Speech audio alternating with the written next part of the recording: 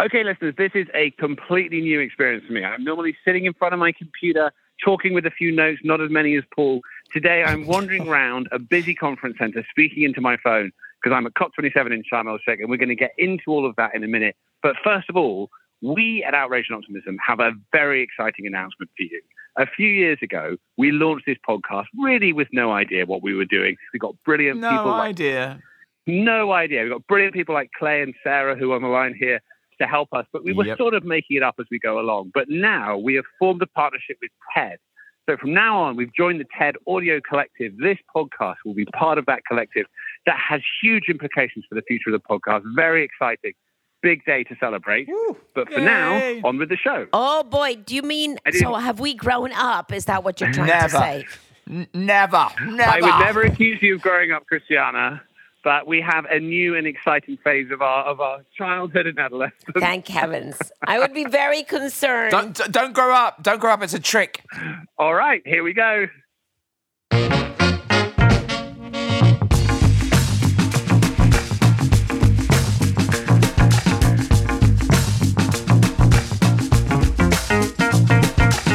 Hello and welcome to Outrage and Optimism. I'm Tom Rivett-Carnac. I'm Christiana Figueres. And I'm Paul Dickinson. This week, we bring you an update from what is happening at COP27 in Sharm el-Sheikh in Egypt. Plus, we speak to Simon Steele, the Executive Secretary of the UNFCCC. Oh, and we have music from Clay. Music this week from Anna Calvi. Thanks for being here.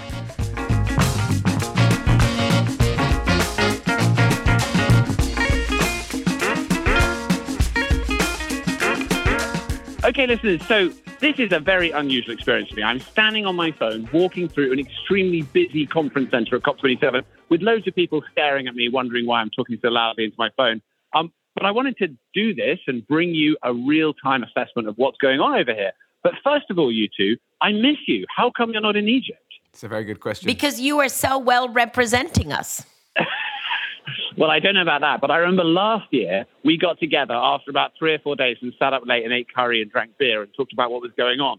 And I'm very sad that we're not doing that this year, but I'm going to try and do my best to represent what's happening. What does it look like, first of all, from where you're sitting, Christiana? You're several thousand miles away. I cannot tell you the number of times people have asked me whether or not you're here, of course, but you're not. You're at home in Costa Rica. How does it look from where you are? What's your perception of what's going on at the COP?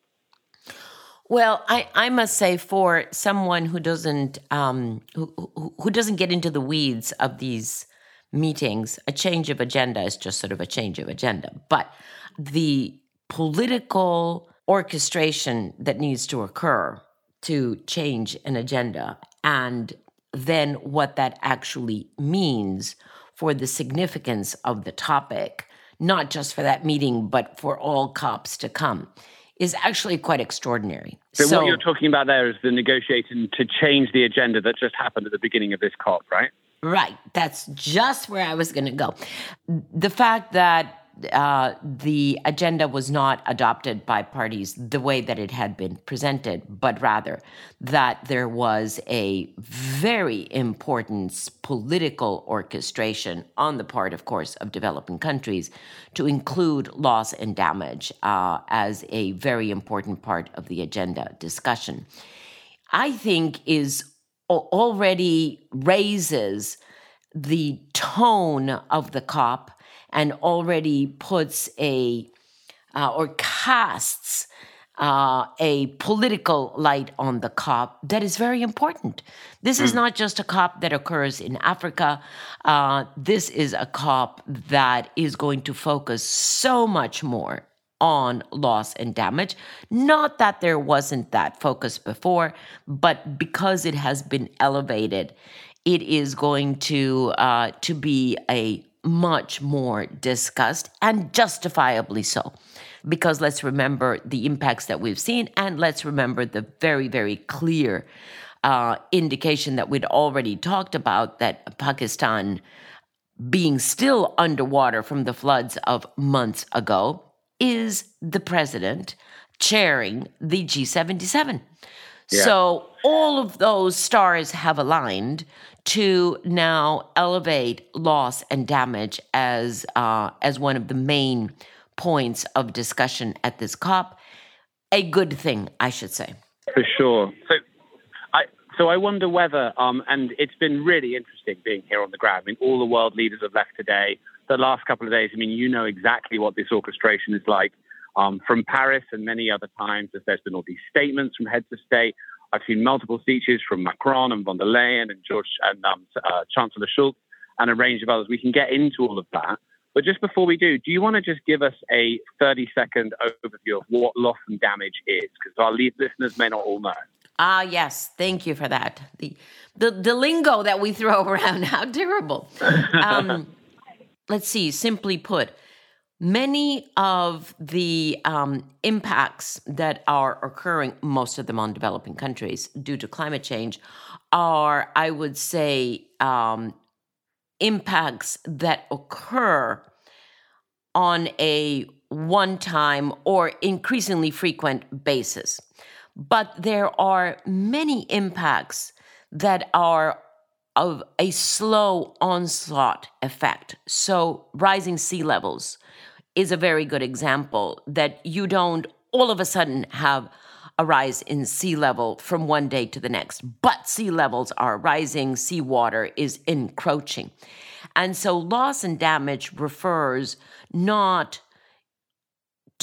only to those impacts that are produced because of one natural extreme event, but rather because of the accumulation of greenhouse gases in the atmosphere that is having a cumulative effect on temperature rise in the long run. And those are very hard to measure. And the industrialized countries have always been very, very concerned about the loss and damage being a politically important topic because it is basically a bottomless pit if they are to pay for this or support it, because they don't know how much this is going to cost. Yeah, people here have begun to talk about it as like reparation. Is the language that I'm hearing. This is an issue that has been caused by one group of people and is being mainly experienced by a different group. And that is deeply unfair. The moral platform for that, the moral case for some payment to cover the costs that is affecting people that they did very little to cause is completely clear. And that narrative, and we should get into how the financing would work, is really feeding through in quite a remarkable way that's creating some interesting impacts here. But Paul, you wanted to come in. Well, not exactly, but I always want to come in. So it's a sort of standing I want to come in. And this one is particularly about me actually being a little bit ashamed to be a European today, because at COP26 a year ago, a group of 130 countries representing 85% of the world population demanded a loss and damage funding facility be set up. But it was blocked by the US and the EU. So it's back again on the agenda at COP27. And I really just think 85% of the world population have got to get what they want, because, you know, the world itself is a kind of giant democracy. I hope it happens. So I'm really curious to know, you know, a response from both of you to something which I'm perceiving here from conversation I'm having, which is, I think there is a common agreement that the platform, the moral case for loss and damage is totally clear, right? As we set out earlier, there is no question about the historical responsibility for this issue, and there has to be some response to that. However, the countries that would be responsible for putting money into a fund of some kind are facing really challenging political scenarios in which they regard themselves as having, you know, serious cost of living crises. We know that's true, but also they have serious political problems where there are, you know, extreme parties that are prepared to come out and go against anything that is supporting others in other parts of the world. We're already beginning to see this in a narrative in the UK and in the US.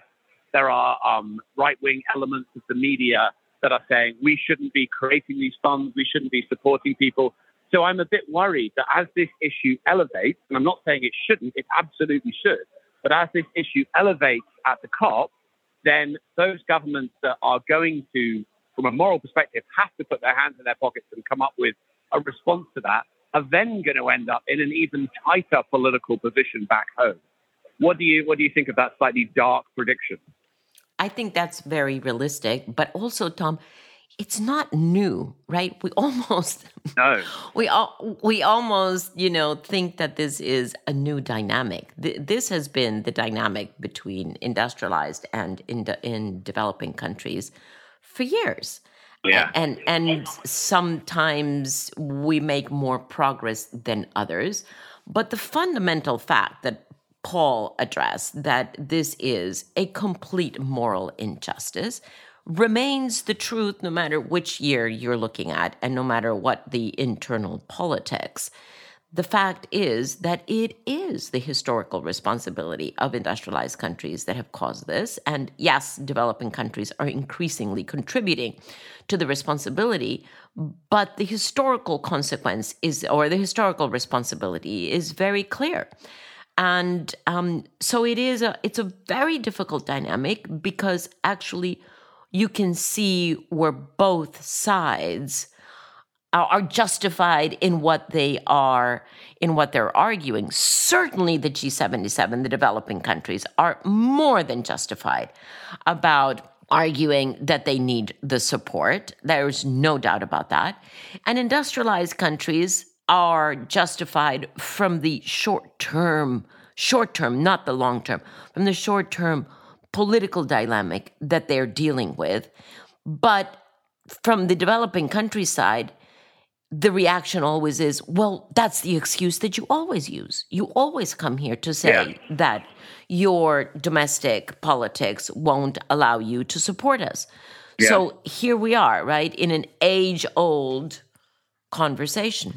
Yeah, and just one point, Tom, I'm going to make is, look, there are lots of people struggling with a cost of living crisis in the rich countries, but there are also very large numbers of unbelievably rich people in the rich countries who are not suffering at all and are maybe using, or their agents are using this as a sort of an excuse not to deal with broader equity issues that are at the root of our society. You've got to remember, we're not, globally so short of resources if we shared them. Yeah, no, for sure. So should we turn, I know we're going to talk to Simon Steele in a few minutes, but should we turn maybe to mitigation? Because obviously so much of this COP is about loss and damage and adaptation, and that's exactly as it should be, because we are in Africa. This is a COP in which we're trying to elevate the issue of justice much more. But of course, within that, there is also the issue of, are we really solving the problem?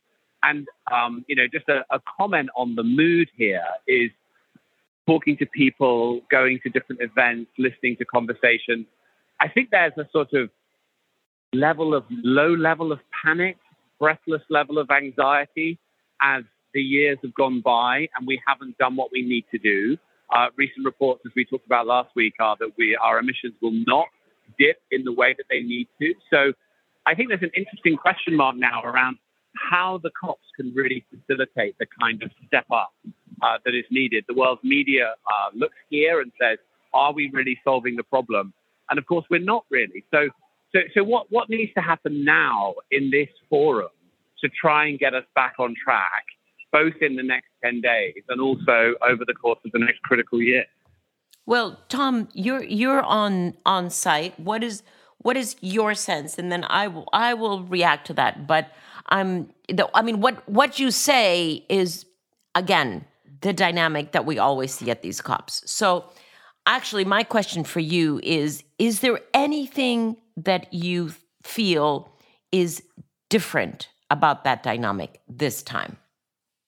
So that's a good question. So I feel like it's a level greater than I've witnessed before in the COPs that I've been to. I think that there is a generalized sense of, we're getting much, and of course, climate change, we're used to the warning light flashing for so long, and it's hard to see it anew. But I feel like that is kind of with us here much more than I've seen for a few years. I feel like the COP itself is like trying to evolve and turn into a forum in which we can talk about action, demonstrate the momentum that's currently happening. And that's to be applauded, that transformation that's happening. But it was also designed for a different time and with a different objective. So it's not really that comfortable how those different pieces fit together. So I think it's a question lots of people are asking, including the presidency of the COP next year. How do we have a global it's not the happiest of phrase, sort of war forum, a global moment where we come together and really try and do the work that's needed. Because at the moment, it slightly feels like we're missing the mark. Yeah, we're missing the mark, I think, as we have discussed here. Certainly in the governmental space, we may actually be stepping up to the mark in the private sector and the other space that is actually doing the heavy lifting. But we'll get to that in a minute. I also have another question for you, Tom. Is it palpable that this COP is taking place in Africa from a political perspective? Has the fact that it is Africa cited in situ in Africa, has that had an impact on the feelings, the discussions, the nuances, the focus? Can you tell, if you close your eyes and you listen to the discussions, can you tell that the COP is in Africa? Okay, so I would qualify what I'm about to say by, acknowledging that I've not been sitting in the closed-door negotiations, and obviously Egypt is playing a critical role of chairing many of the discussions. So I don't know in terms of the intergovernmental negotiations whether that feels that way in there. But just walking around, not really, is the honest answer. I think that the COPs have become I've been quite sort of, they're much sort of flasher and with more money than they were in the old days. The pavilion stations, the number of people here, the number of sort of events and dinners, it's kind of all built much more into what feels like New York Climate Week or the World Economic Forum than the COPs have previously felt like to me. And that feels a bit complicated, to be honest, that change. Yes, very complicated. Particularly because it's in Africa. So the differential feels even greater between what's happening here and what's happening outside the conference center. Yeah, I think what you're saying is it has turned much more into an event rather than a true reflection of very difficult political discussions. Yes, that's a very good way of putting it. Exactly. Okay, so can I try and offer a little bit of optimism? Please do. Go for it. So I was excited, actually, that, well, first of all, John Kerry made some great points about countries needing to emphasize their NDCs and they need to strengthen their nationally determined contributions, how critical that is, which I think everyone understands. But then the Secretary General Guterres commented on Catherine McKenna's high-level expert group on net zero emissions. And he made a brilliant observation about their incredible work. He said that when companies or investors make these commitments to net zero, he said, management must be accountable for delivering on these pledges. Well, obviously, I guess. But then he said, this means publicly advocating for decisive climate action and disclosing all lobbying activity. So the Secretary General of the United Nations is inviting private sector actors to publicly advocate for decisive climate action. Now, I like that, frankly. And he went on to say that, governments must design policies, pass legislation, approve budgets to limit warming to 1.5 degrees. The other thing I thought was great is he talked upon. I got a bit nostalgic actually because he said he called on all the voluntary initiatives to standardize and put the data on the UNFCCC website. And I thought back to 2014 when the three of us worked together on that. Well, not so much you, Christiana, because you were busy, but Tom and I did. So the point being, where I'm going with this is to say. All the UN has sort of said these commitments, if you're making all these commitments, we've got to have the policy and the policies in the NDCs. And we're now actually getting a kind of holistic picture at the UNFCCC website of all the national plans and all the corporate and all the investor plans. And it should be possible, and maybe we're going to use machines because it's quite complicated, but it should be possible to see exactly who's doing what, who's responsible, what laws we need where, and we can work on this as like a project to just get carbon out of our economic system as quickly as possible. I don't want to sound Panglossian, like this is all fixed and it's going to be easy. But we've basically got all the data in one place now. And the Secretary General, I think, did a great job of focusing everyone's attention on it because he said, if we don't do that, we're on the road to hell. So that's me optimistic-ish. Okay, road to hell is optimistic. I like that. That's as good as it gets. Tom, perhaps it might be helpful to all of us if you share with us what 2 or 3 issues, top line issues, should listeners be having on their radar screen. One of the most difficult things at the COP is that there's so many issues that are being negotiated in so many different negotiating bodies, and it's very difficult to keep track of all of these things, unless, of course, you are a mitigation expert and you want to follow that, or an adaptation expert and you want to follow that, or loss and damage, or whatever your expertise is. But for those who actually are much more generalists, what 2 or 3 top line issues would you suggest that we keep a focus and look to the press to follow over this week, which is the first week, and then we can perhaps ask the same question next week? Yeah, no, it's a great question, and I think the answer is an age-old story, Christiana, that you are as familiar with as anyone on the planet. The world is struggling to work out how it deals with this issue. The technology is largely in place. We see amazing reports coming out of the technology that can drive down emissions, but we haven't yet worked out as a society what's fair in this great transformation. And this being a COP in Africa, there is, notwithstanding what I said earlier, there is a justifiable and completely appropriate focus on, will the industrialized countries help the developing world, first of all, to adapt and deal with the impacts, and where adaptation is not possible, provide funds through a loss and damage fund to actually compensate or support at least some part of the incalculable loss that we're facing. If the answer to that question is yes, this is a moment of global solidarity, then I think we lead in to the next critical issue, which is where are we on actually reducing the problem so it doesn't have to be any worse than it would otherwise need to be. And I think there's interesting things to watch at the moment while the world leaders are still here in terms of announcements, where we are.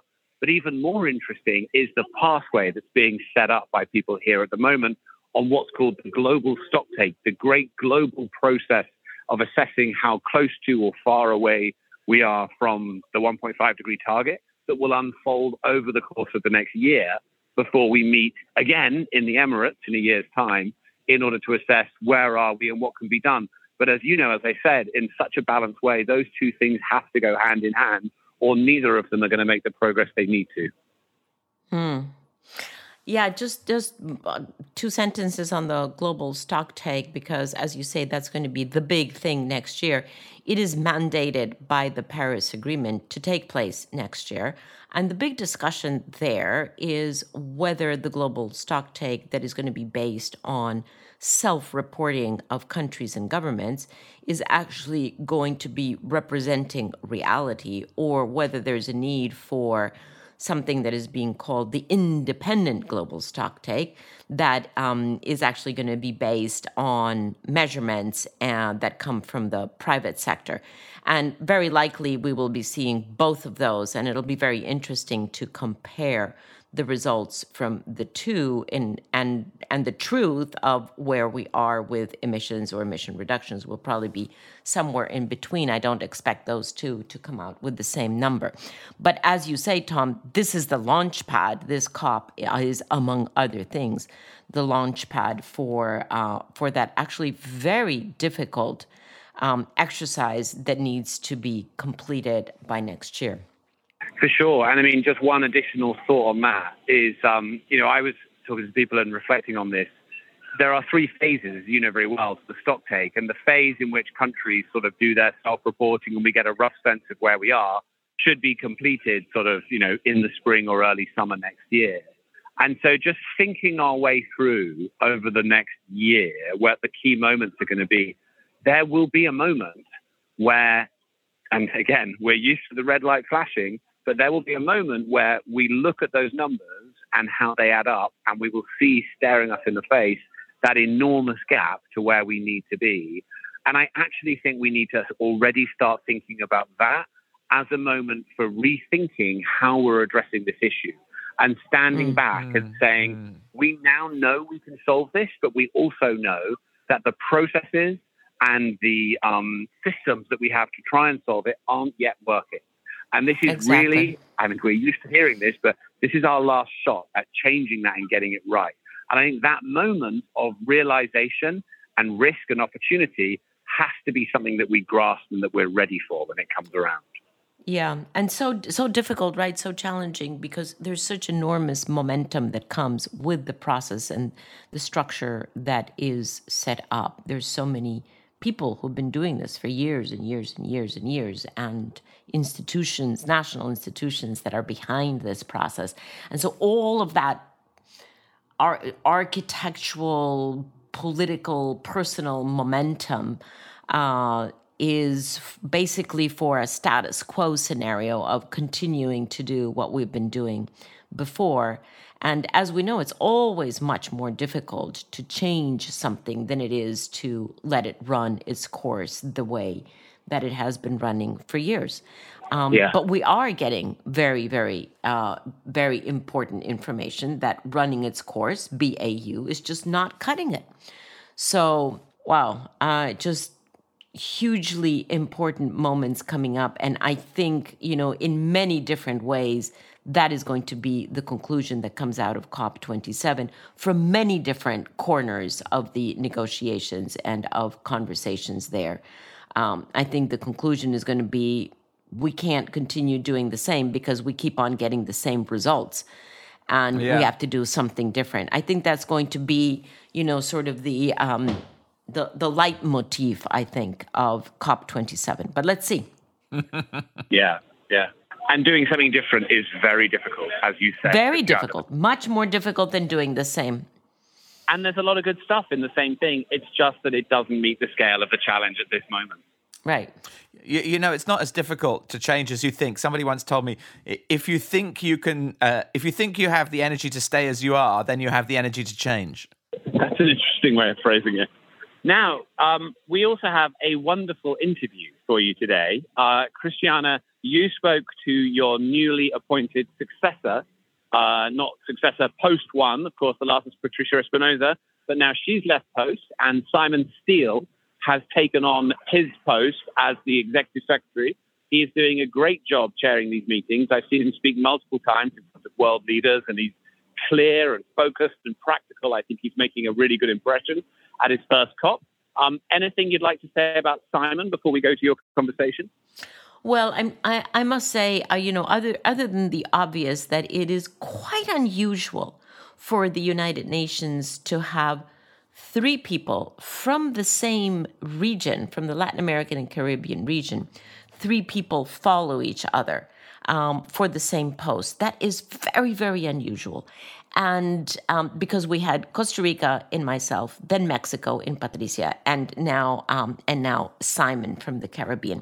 And what that says to me is it speaks very loudly for him, because it means that the Secretary General and those who interviewed and recommended him to the Secretary General were impressed enough with him to be willing to risk the political difficulties of having yet another person from the Latin American and Caribbean region. So I am, I was quite impressed with that. And then after we have spoken to him several times, Tom, you and I, and now we have this wonderful interview with him. I think the Secretary General was quite warranted in taking that political risk, in recognizing the leadership and the strength that Simon brings to this process. And as we've just said, it is necessary, right? That very brave courage that is necessary now is something that he brings and that we're actually quite grateful for.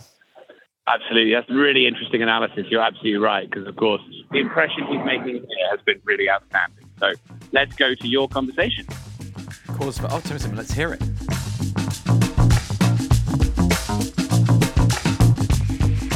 Simon, thank you so much for joining us here on Outrage and Optimism. Just a few seconds before the COP formally begins, although I know all the informal consultations are already underway. I was thinking myself back this morning, Simon, to my very first COP, which was 2010, Mexico in Cancun. It's a whole 12 years ago. And I was just remembering the many, many different butterflies that I had in my stomach about going to my first COP, although I had already participated in way too many COPs before that. But as executive secretary, there's a little different feeling when you go to your first COP. So I just, I would love to know how you're feeling for this COP, but also in the context, Simon, of why did you even apply for this job? I remember why I applied 12 years ago after the disaster of Copenhagen. But I would love to know, why did you apply? Where do you see that there are opportunities here for you and your team to make a real contribution?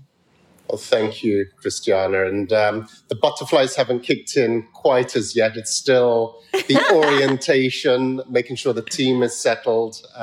Started to engage parties. So it's just trying to get a sense of the temperature. But in terms of what inspired me, I'm an idealist.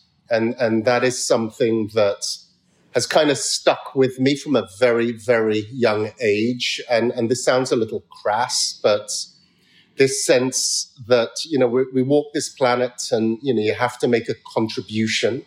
And that idealistic goal of wanting to make some sort of difference. And I've been in the climate space for a number of years with my previous job as Minister for the Environment and Climate Resilience. Yes. And that of a small island developing state. So on the front lines of climate change, living that real experience.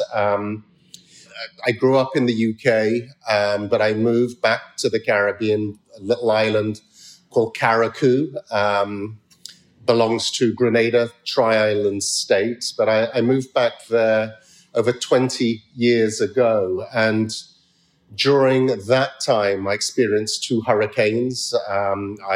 We live on the coast. It's a 13 square mile island. We see the impacts of climate change every single day. Where my parents are, the sea is now encroaching on their property. We see issues of water scarcity. I said, not to mention, the very dramatic impacts of a hurricane. You experience that, and you get a sense of your direct vulnerability. And I look at some of my other experiences growing up in a developed country. But my working experience there, working in some very dynamic industries where change and continual transformation was all part of that business model. I came from a technology background, worked with some very innovative, very inspiring companies during the tech boom. And I understand what happens in boardrooms, what happens in industry, decision-making dynamics there. So from boardroom, cabinet room to living room gives a unique experience as to where we are right now. So we focus on the challenges that climate change brings and applying that knowledge to where we are now and what needs to be done in this transition gives me a very interesting perspective. But as I said, what drives me is to make a difference. Well, that's thank you for that, because a beautiful composition there, Simon, that allows you to understand where so many different parties are coming from. But all of that needs to be blended, and I love that word that you use. All of that needs to be blended into what has traditionally been, for so many years, and a negotiation, a multilateral negotiation among 196 parties to come to agreements. And yet, today, as you have well put it, we're into full operational Paris Agreement. And so we need to move over from that negotiation focus over to the operational part, to the implementation. What do you see the COPs, what is the potential that they hold within them, this one and future COPs, because you will be there for at least 3 years?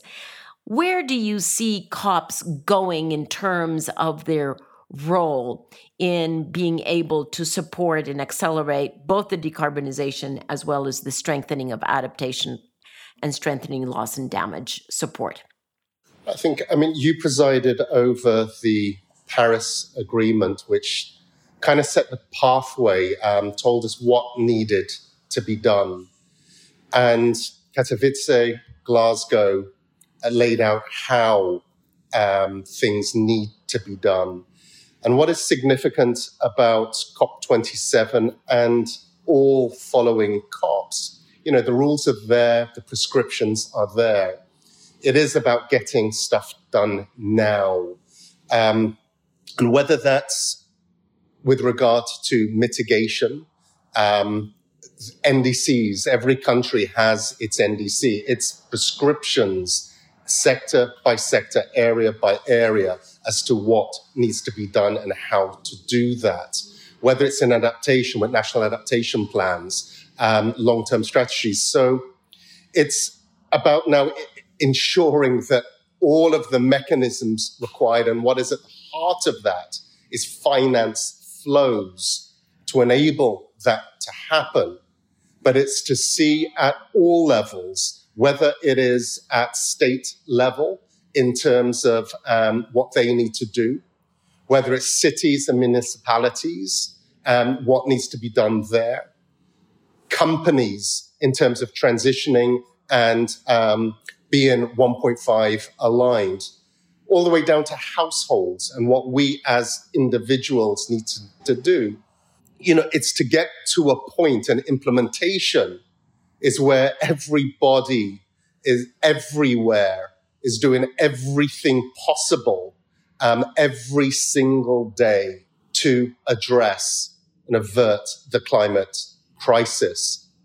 And it's about... And so that's my question, Simon. Sorry, but that's exactly my question, because we are, as you have very eloquently put, we are moving over to the implementation. And yet we are handed, or you have inherited, a structure and a form that has developed and was conceived and was designed and has operated for a completely different purpose, which was the multilateral negotiations, which have to a large extent been successful, way too delayed, but they have, as you said, they have delivered the what and the how. And so now it's about more the who and how fast.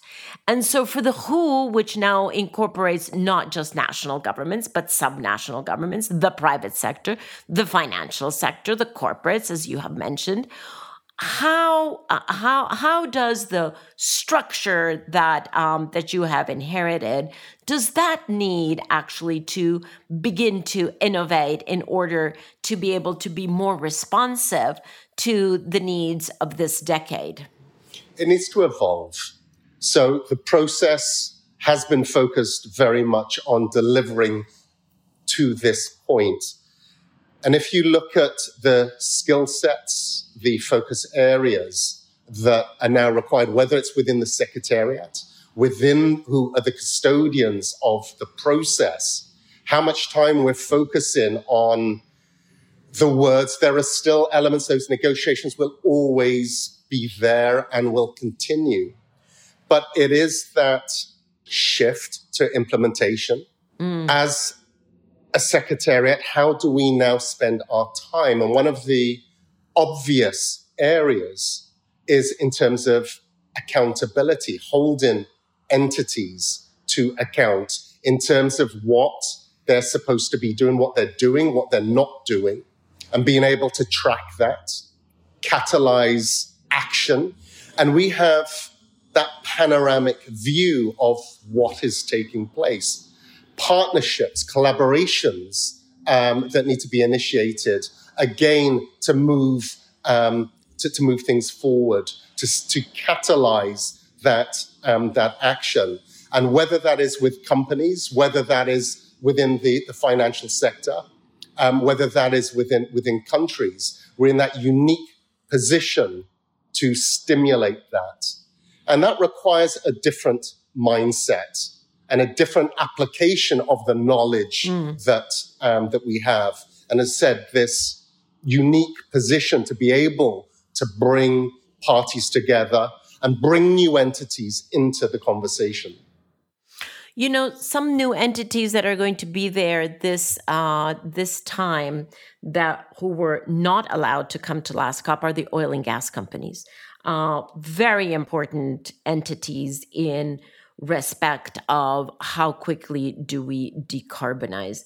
Would love to know from you, what do you expect from them this year? They are reaping in unprecedented profits for no particular reason of their own, but rather because they're being able to take advantage and profit from the absolutely inhuman, disastrous war on Ukraine, those incredibly brave people. And those who are profiting from that situation are the oil and gas companies. So what expectation do you have of them?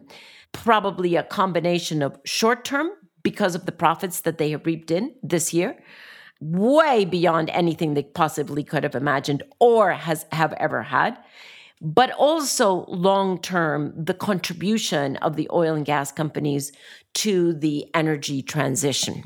How do you think about those companies? Well, in the short run, the Secretary General made a call just recently, a call for a windfall tax on the energy companies and the revenues generated there to be applied to areas such as loss and damage. If that were to become a reality, would send a very strong message in terms of corporate responsibility, especially at this time. And I think it's about having honest conversations. There is a lot of concern about greenwashing and the need for integrity in the process, integrity within the sectors and the pledges that they make. And I think coming out of this COP, and one of the frameworks that will carry over to subsequent COPs is that accountability framework, setting the criteria, setting the benchmarks to which companies must follow. And of course, they must be held to account. Thanks for that for that view. I know that they are probably nervous, I would say, about their participation at COP27, because this is they're being let back in after they were not allowed last year. And I'm sure that they know that there will be many eyes on them, both for their accountability, as you say, in greenhouse gas emissions, but also because of their very, very recent profits.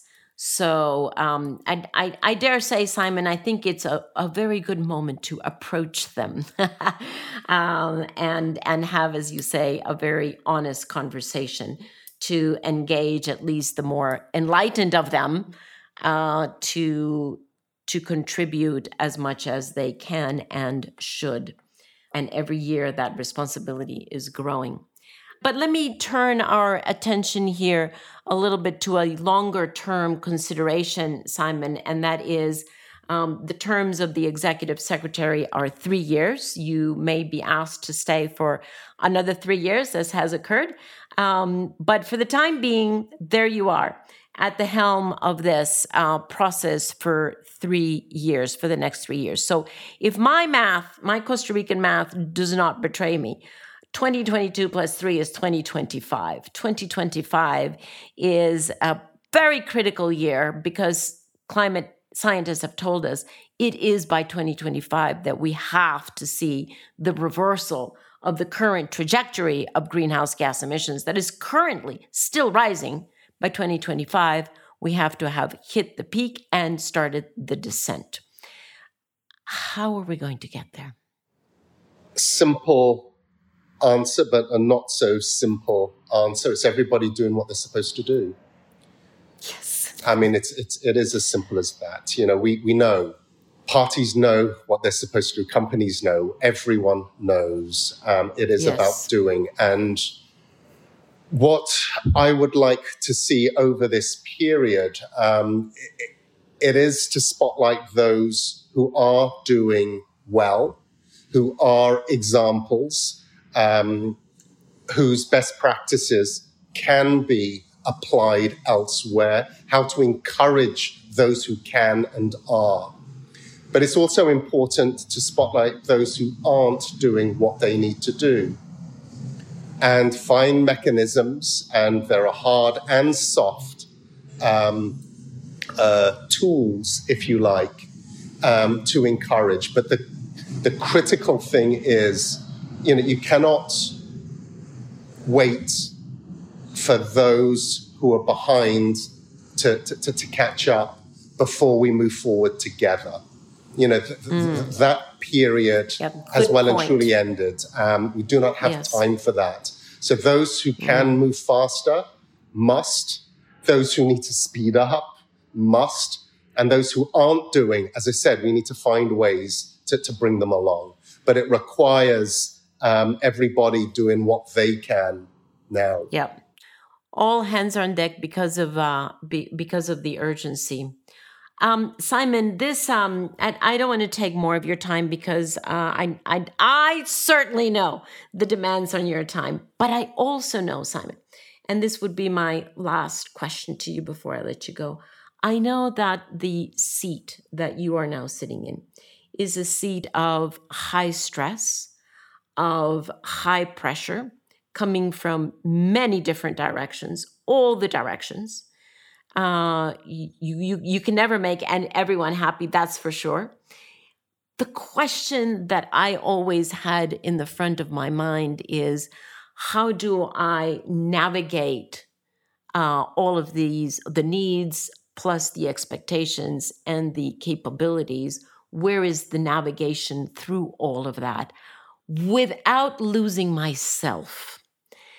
As you totally understand that we have to build up the resistance of the planet, I am sure that you also are aware of the fact that you, in your new role, you need to strengthen your own personal resilience as well, because we need you there for the next 3 years at least. So how are you going to be doing that? Where is your personal resilience going to be coming from? Starts from within.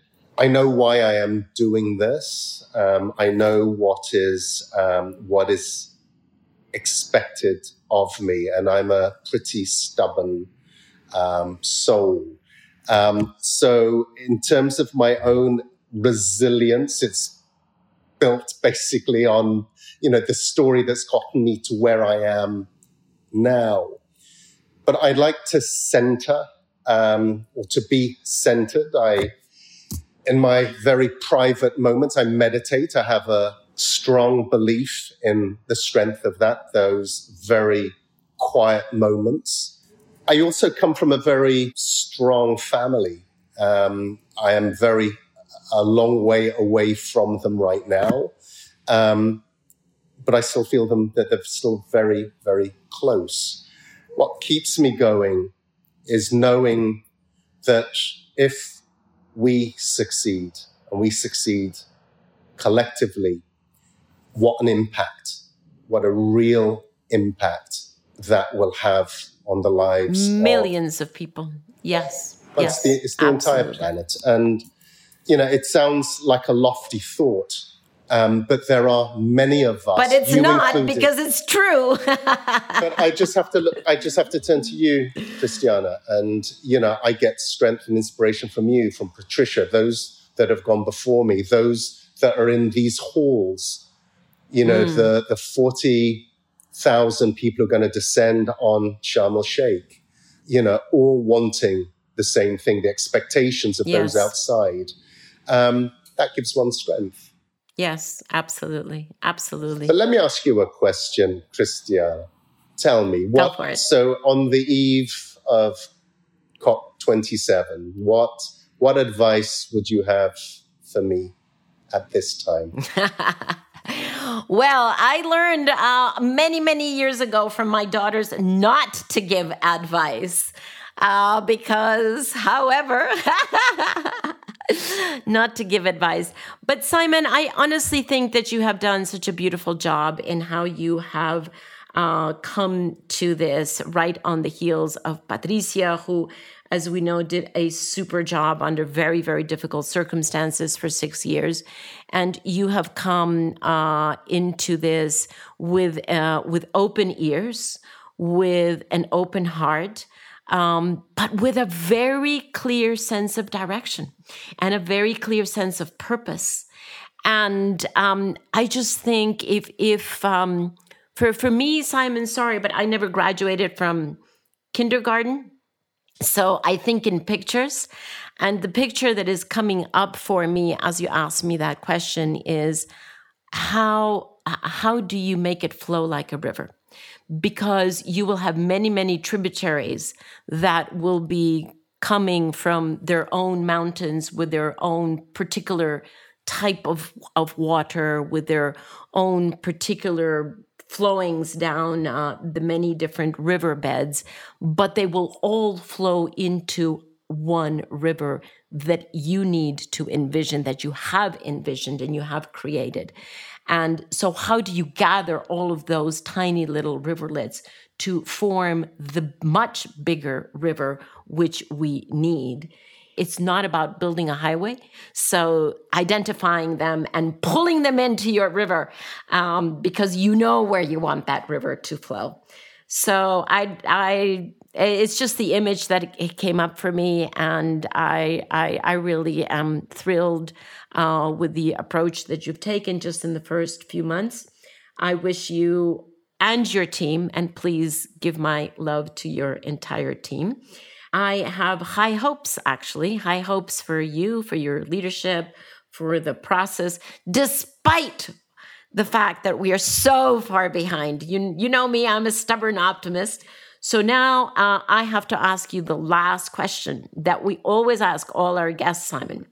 We always ask them, since our podcast is called Outrage and Optimism, because we feel both are necessary, what are you most outraged about, and what are you most optimistic about? And you can choose to answer that either in the specific context of the COP or in the broader context of the process and where we are.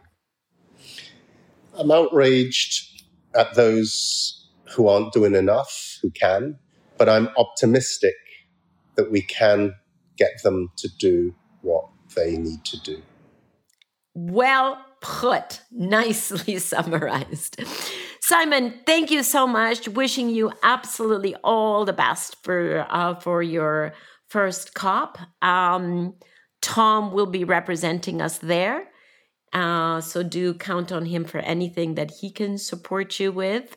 And thanks so much. Thank you for taking this responsibility on with the openness and the depth that you have done, because you can be open, but not deep, but you're both open and deep about this. So thank you so much for that, Simon. All the best. Thank you very much.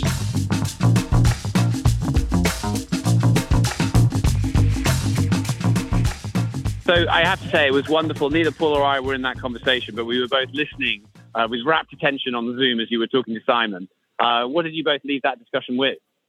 I thought it was absolutely fascinating the way he said very, very clearly the process needs to evolve. It kind of touches on conversation you were having earlier in the podcast, and thinking about how the Secretariat spend their time and increasing a focus on accountability, and his observation that one of the most extraordinary things about the UNFCCC is that it has a panoramic view over what's taking place, with companies, with finance. It's in a unique position to bring parties together. This is what I really focused on.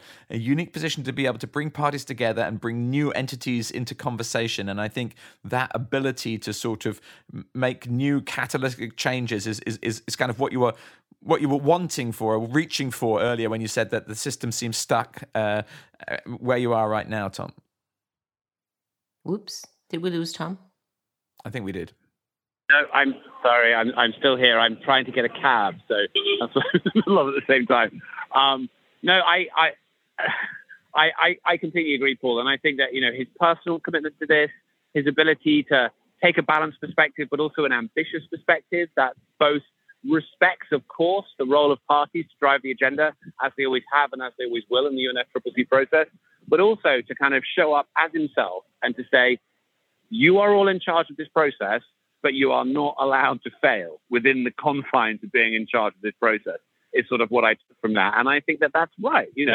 Of course it's party-led, and of course governments are sovereign, but at the same time, they have a responsibility to deliver an outcome. And I loved that he was willing to put his arms around that and be committed to making it happen. So I have been thinking of a little descriptor for Simon, given what he brings to this, but also more importantly, what he brings to this at this moment in time and what is necessary. And so my little descriptor for what Simon, I think, needs to do and knows he needs to do is, get ready for this. Yeah, we're ready. Okay, a respectful rebel. I think he does have to bring some rebellion into the process in order to deconstruct some things that have become calcified and they need to be reconstructed. But he has to do it in a respectful way of the process and the role of governments. Bringing those two things together is not easy. No. But that's the way that I'm going to think about him for a while and see how he does with that. A respectful rebel. Like that. It's a very noble thing to do, to be a respectful rebel. I think you embodied that in your way, and with luck, he will embody the same concept in his way. I loved him saying, everybody needs to do their part. We need everybody doing what they can now. And maybe we need a respectful rebel to bring out that energy. Now, friends, the midterms are coming up right now, literally. What's going to be the impact of those? Do we have a sense? Well, I mean, listeners can laugh at us if we're wrong, but I think we have to assume that by the time people listening to this podcast, Republicans control at least one of either the House or the Senate, which of course means that for the remainder of the first term of President Biden's administration, he will no longer control both houses of Congress, which means it's going to be much more difficult for him to get different bits of his agenda through. Of course, he's already passed key pieces. However, I think it is also going to have something of a chilling effect on the international sphere. We talked before in this podcast about how countries like the US show up and say, we're doing what we can, but our democratic systems don't really allow us to go further. That is obviously going to constrain the space that they have to work in even more. And, are they going to have the credibility on the world stage that they would want to have, given what everybody knows about how difficult their domestic policies are? So I think it's... Yep. At least we've had 2 years to get key pieces of legislation through. But if that is the case, and that's the world listeners are in by the time they hear this, it's going to be much more challenging domestically and internationally. Yes, absolutely. Totally agree with that. I don't think it's going to have an immediate impact on the COP because the Biden team is there, of course, and will continue. But it will have a chilling effect over the next 2 years. Certainly over what they can do domestically. They're going to have many new fronts open of attacks and legal inquiries and investigations, and heaven only knows what the Republicans are planning. So they will have many new fronts open that they have to tend to. And as Tom says, I think it'll also have a chilling effect internationally because they will stand there with a slightly soft foot because of what they can deliver at home. So not an optimistic view of the midterms. No, it's very, very difficult. A little tiny bit of optimism from... Go for it, Paul. Tom, I watched a Tom Rivett-Carnac on BBC Channel 4 News yesterday, and he said that even when Trump pulled out of the Paris Agreement, it was the only country was the US. And then later they came back in. It didn't follow. So that's a little bit of evidence that even if kind of climate denial or climate retarding, politicians are in power in the US, it doesn't mean the world follows them necessarily. We can hold out some hope that, actually a global consensus and extreme weather has educated the world to a point whereby the US holding back doesn't really smash the apple cart off the road, if that's useful analogy. For sure. Yeah. For sure. Are you agreeing with yourself, Tom? I know. I think I've seen a taxi. Hold on a minute. Are you free? Oh, okay. No problem. It's very difficult to find a taxi here. Yeah. So you're right, Paul, of course. But, we need that apple cart to not only be not upset, we need to go at about 100 miles an hour. So anything that slows it down is going to be a bit of an issue. But yeah, I think you're right. If we could get a human on the moon in 1969, we can make an apple cart go at 100 miles an hour in 2022. All right, that's our objective. Okay, it has been a pleasure to talk to you. Tinged with sadness that you're not here, but I'm very glad that you're doing well in respective parts of the world. I'm here for another few days, so I will keep an eye on what's happening. And hopefully the world will do what it needs to do, and we'll move forward and we'll make the progress that is well within our grasp, but we just sometimes struggle to pull the trigger on. So lovely to talk to you both. Have a lovely evening, and exciting to be part of the TED universe. So that's a big change for us in Outrage and Optimism. And as ever in this podcast, we close by bringing you a piece of music that in some way is connected to the transformation we're trying to deliver in the world. This week, Clay will give an introduction, and then we'll go to the artist. I hope you enjoy it. And we'll see you listeners next week. See you next week. Bye. Bye, everybody. Lovely to talk. Bye, Tom. Well done on getting a cab. Well, I think it's more good luck on getting a cab, but yeah. Okay. Bye. Hey, listeners. This week, we have the incredible privilege of playing for you a song by the illustrious guitar goddess, Anna Calvi. Here she is to introduce the song. I'm going to get out of the way. Be sure to listen through and join me right after for some more Outrage and Optimism news. Enjoy. Hi, I'm Anna Calvi. This is Don't Beat the Girl Out of My Boy, which is about being free to express whatever part of your gender you want to, and to feel free at being somewhere in between and not being constrained by anyone's idea of what you should be. And what I'm outraged by is how little politicians seem to be doing when it comes to the climate crisis. And what I'm optimistic about is how amazing so many young people are at organising and fighting for our planet, even though they shouldn't be the ones to be doing it.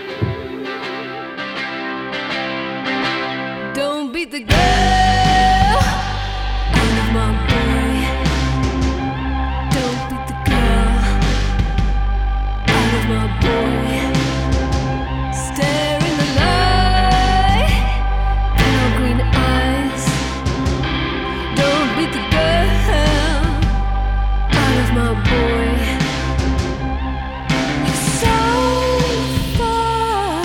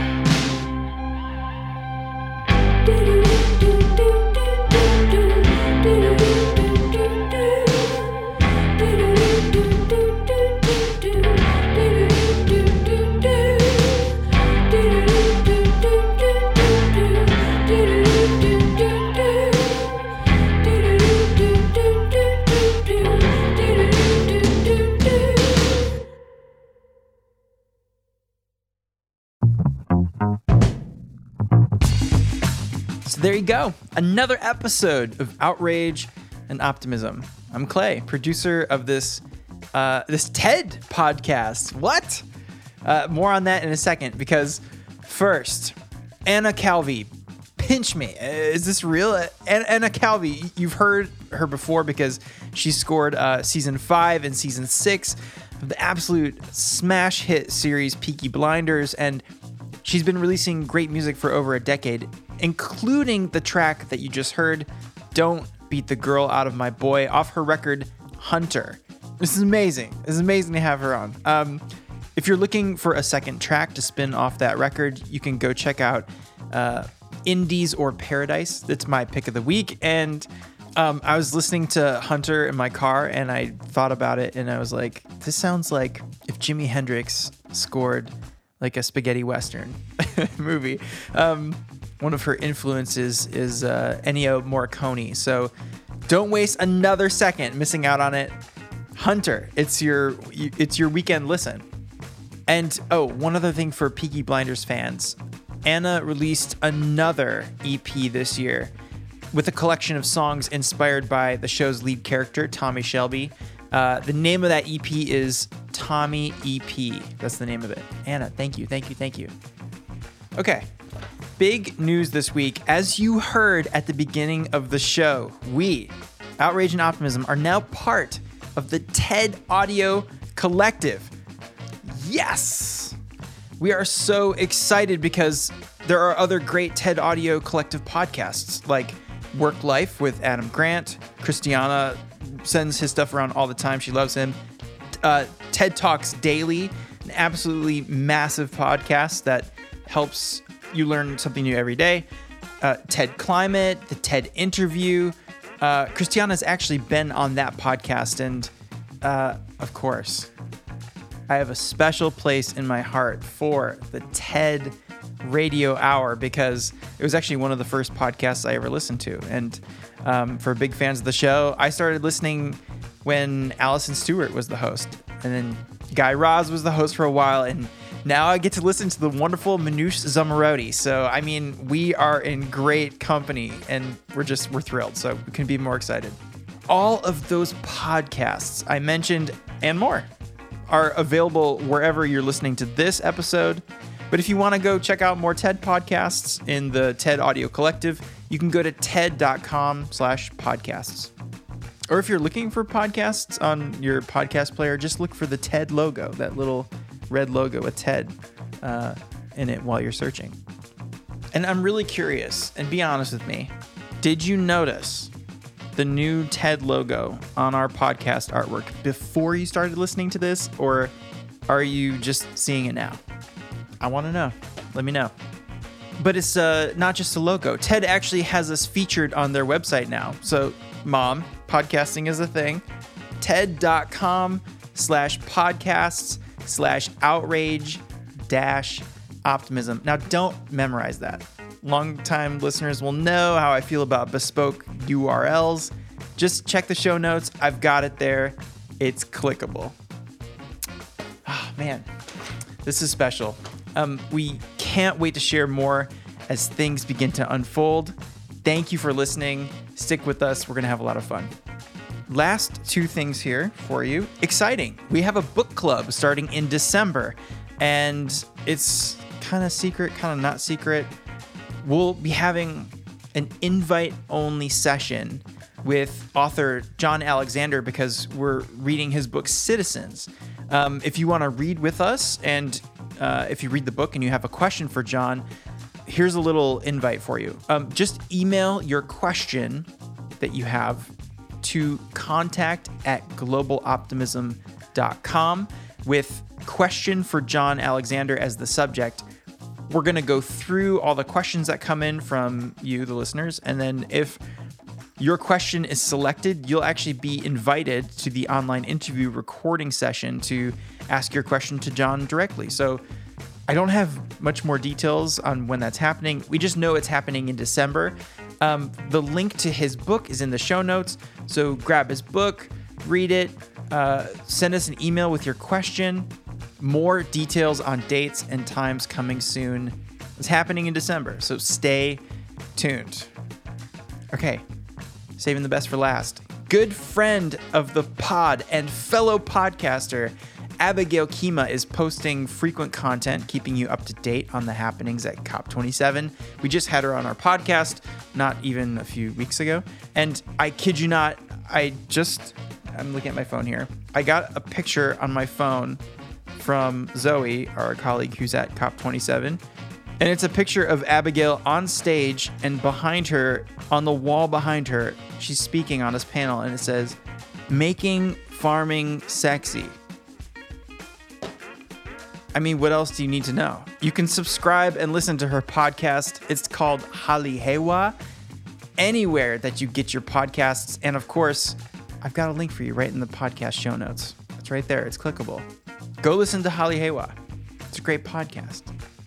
Okay, that's everything from me. It's late, like 11 p.m. here, Detroit time. And I don't know if all of you have been doing this, maybe our listeners in the US, but I've been constantly refreshing these election results. Does anybody know why the New York Times stopped updating the election needle? You know the needle I'm talking about, right? They have a needle. There's actually several needles. Anyway, I need them to update the needles. Shout out to my home state. I love you and I'll never leave you. Michigan. Shout out to Big Gretch. If you like this podcast, please leave us a rating and review on Apple Podcasts. We love hearing from you, and we read every single review that comes in through the door. And our social media accounts are a fantastic way to stay up to date on everything optimistic in the climate world. That's at Outrage Optimism on all platforms. Okay, hit subscribe so you don't miss another episode. We'll see you very soon. Bye.